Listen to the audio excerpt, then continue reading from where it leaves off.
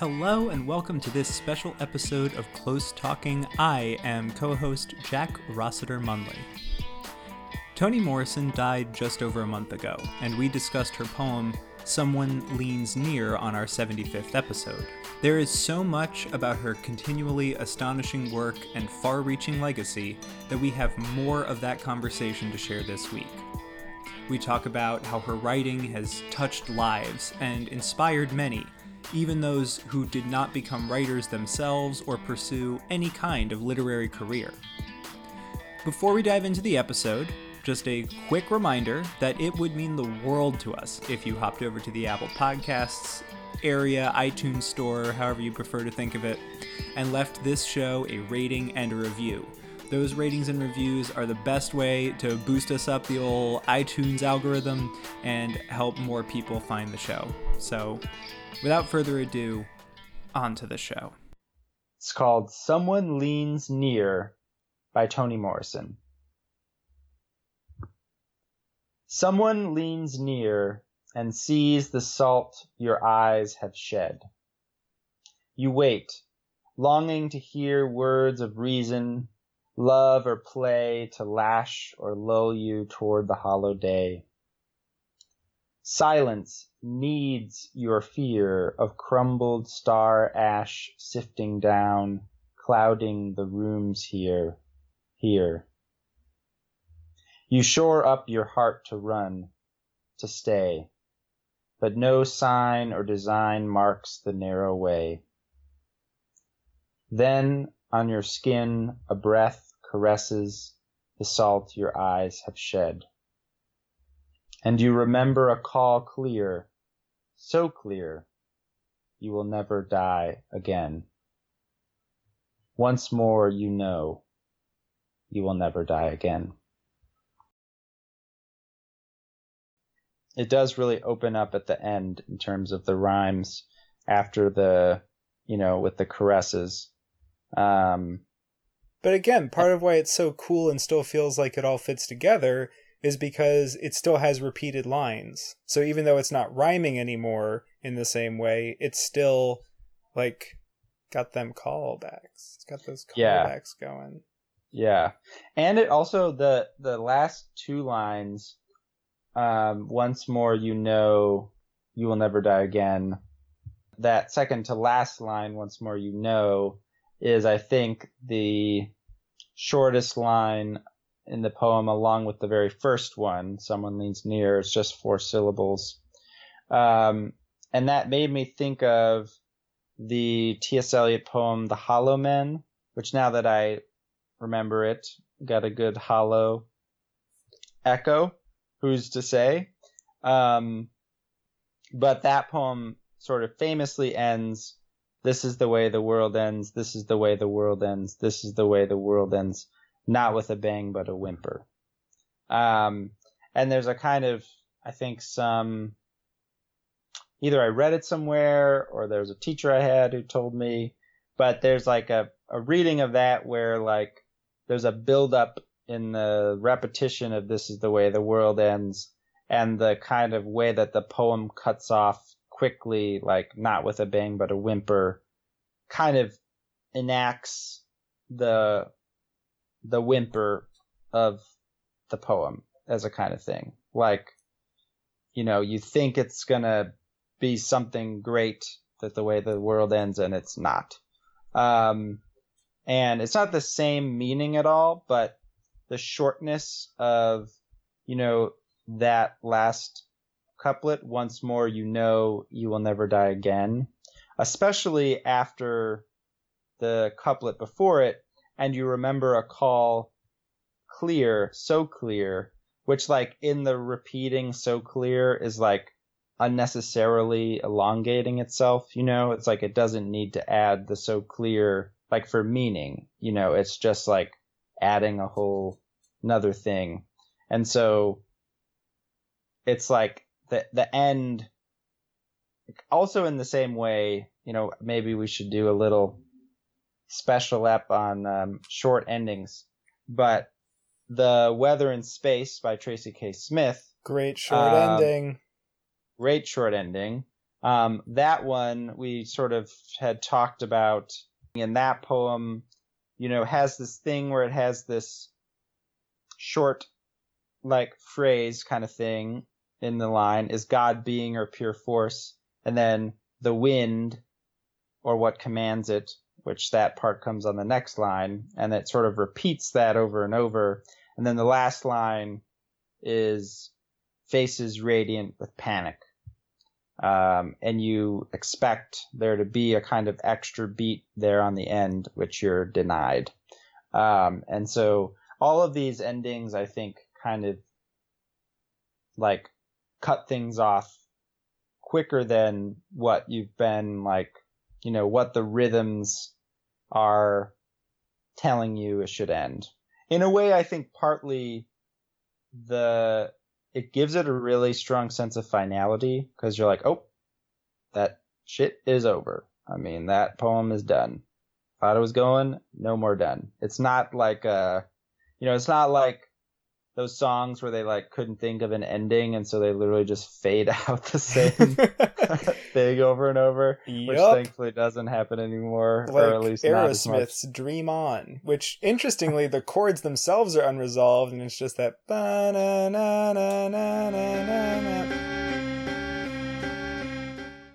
it just fades out. So come on. Yep, this is not a fade out. And I think partly that's just, at this poem's end, there's a knowing that is realized, and it's a kind of finality to that knowing. Once more, you will never die again. And it's Christmas sort of like when Aerosmith's Dream On is performed live and they end it by hitting a gong. Instead of just fading out, which they sort of do, because they're like, na na na na. Gong. Couldn't think of anything else. Yep. It's also like a different reference, but this is what it's maybe. There's the band Boy Genius. Mm-hmm.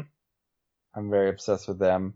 The song, they have a song called Ketchum, Idaho, and they're like the lyrics, the chorus is like, I am never anywhere I go. When I'm home, I'm never there long enough to know. And that's repeated in the choruses. But then at the very end, it's, I am never anywhere I go. When I'm home, I'm never there long enough.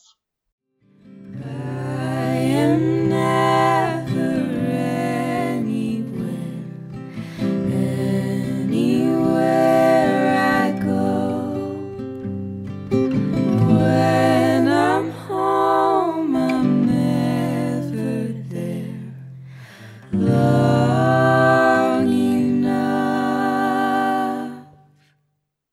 And it cuts off the long enough to know. So it's like, you think that's coming, and then it doesn't come, and then you're like, oh, we ended. But then it's also like the meaning's a little different now, because it's like, I want to be home longer, and I'm never home long enough. And you're like, you're so clever, you're a boy genius. Heck yeah. And there's also the blues song "Messin' with the Kid," where there's a riff that runs throughout it, which is ba na na na na na na na na. And then they sing the verse, and then it's like, you call it what you want, and you think they're going to say, I call it messing with the kid, because that's the rhyme. But no. I call it messing with the, and then the lyrics stop, and it just goes, you can call it what you want, I call it messing.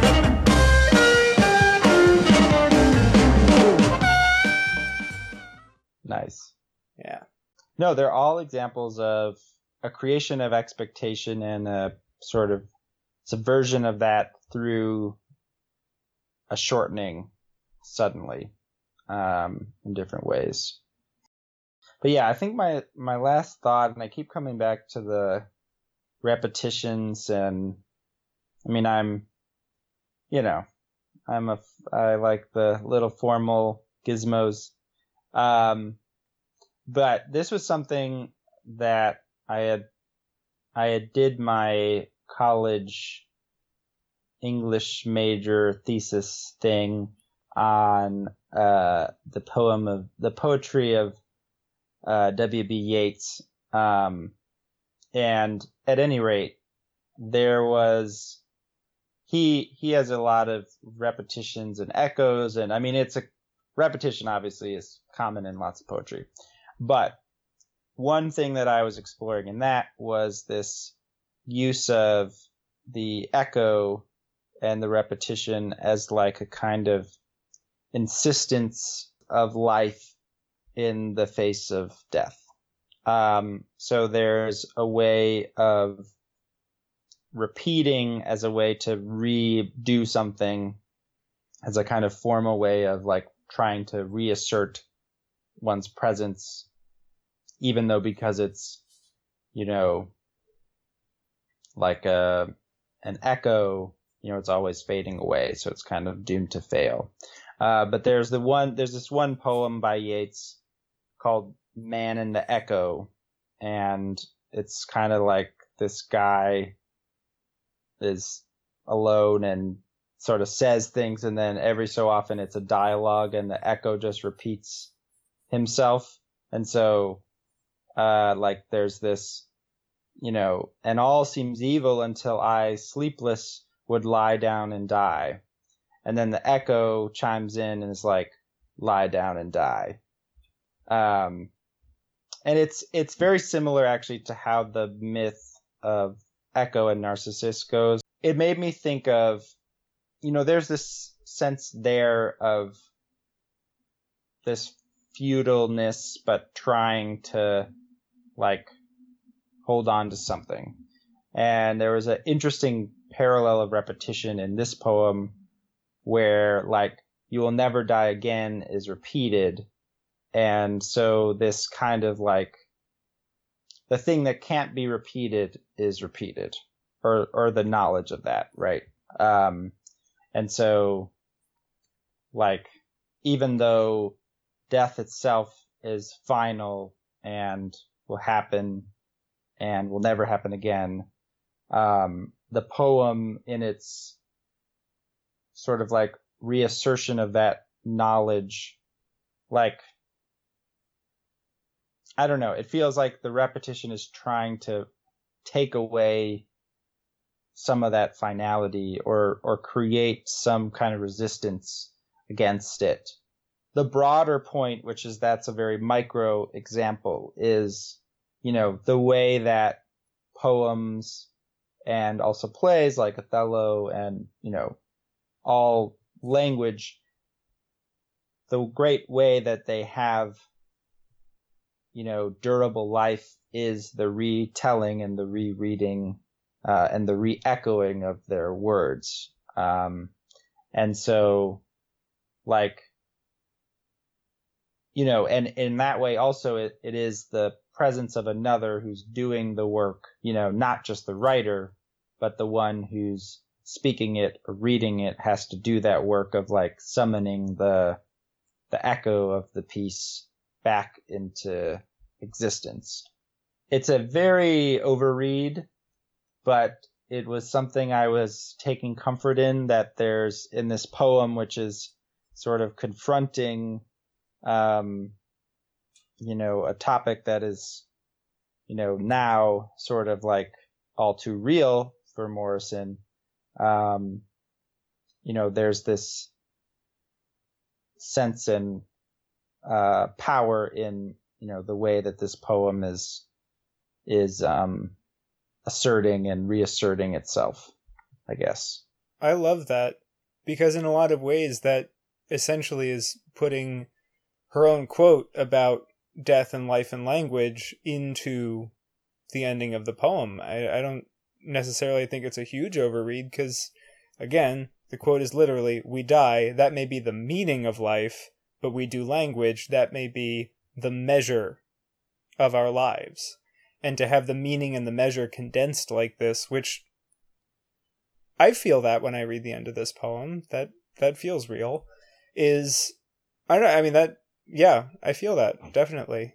And as you said, it's sort of a comforting thought, because, I mean, I don't know. Something this also has me thinking of is that the second part of her quote about not liking her work to be poetic is about the specific work she wanted to do in elevating the language of Black people and the kind of stories that it was possible not just to tell about Black people, but for a Black person and specifically a Black woman to tell, and that so much of the work that she did in her life and so much of how she will live on forever is beyond her own work, but also the various writers that she mentored personally, but just the like vast fields of literature that her books and essays and these 5 poems existing opened up for so many other people, that lives on in a million ways that can never be measured or fully understood, probably.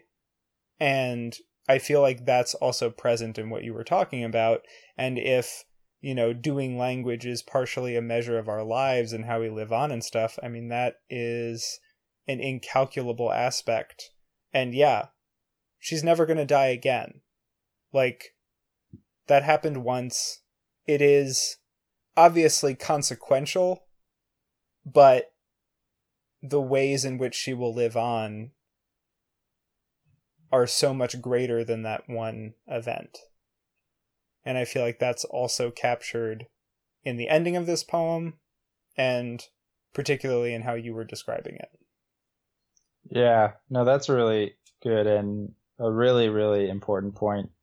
And it makes me think of, there's a great essay that came out in 2003 in the New Yorker by Hilton Als, and he was profiling Toni Morrison, and Morrison had, you know, was friends and colleagues with the poet Sonia Sanchez, who was another prominent Black writer in that sort of era of the 70s and onward.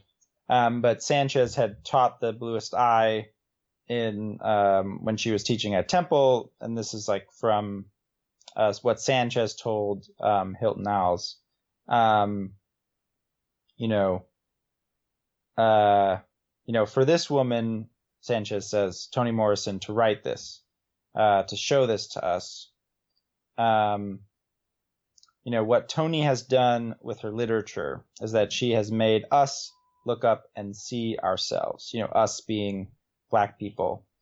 She has authenticated us, and she has also said to America, in a sense, do you know what you did?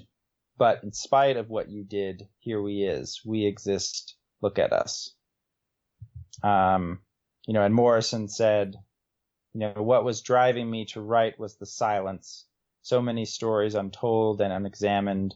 There was a wide vacuum in the literature. And I was inspired, to kind of fill that vacuum, which I think really speaks to your point. It's impossible to overstate, even if someone has not read Toni Morrison, certainly they have encountered writing or work that has been, indelibly affected and inspired and influenced by her work. Should we read it again? I think we should read it again. Someone leans near and sees the salt your eyes have shed. You wait, longing to hear words of reason, love or play to lash or lull you toward the hollow day. Silence needs your fear of crumbled star ash sifting down, clouding the rooms here. You shore up your heart to run, to stay. But no sign or design marks the narrow way. Then on your skin a breath caresses the salt your eyes have shed. And you remember a call clear, so clear, you will never die again. Once more you know you will never die again.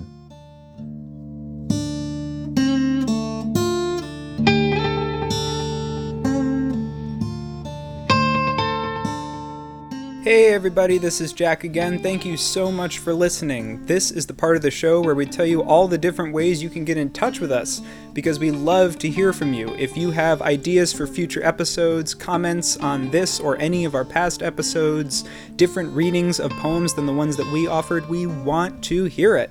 The fastest and easiest way to get in touch with us is on Twitter. The show is @Close Talking. I am @Jack Rossiter Munn. And Connor is @Hot Sauce Boxed. You can also get in touch with us via email if you have lengthier thoughts. Our email address is closetalkingpoetry@gmail.com. We are also on Facebook at facebook.com/closetalking. And of course, the very best way to stay up to date on the latest Close Talking happenings is to subscribe to the podcast on Apple Podcasts or wherever you like to get your podcasts. We're also available, in addition to iTunes, on Stitcher and SoundCloud. Thanks so much for listening, and we'll see you again next time.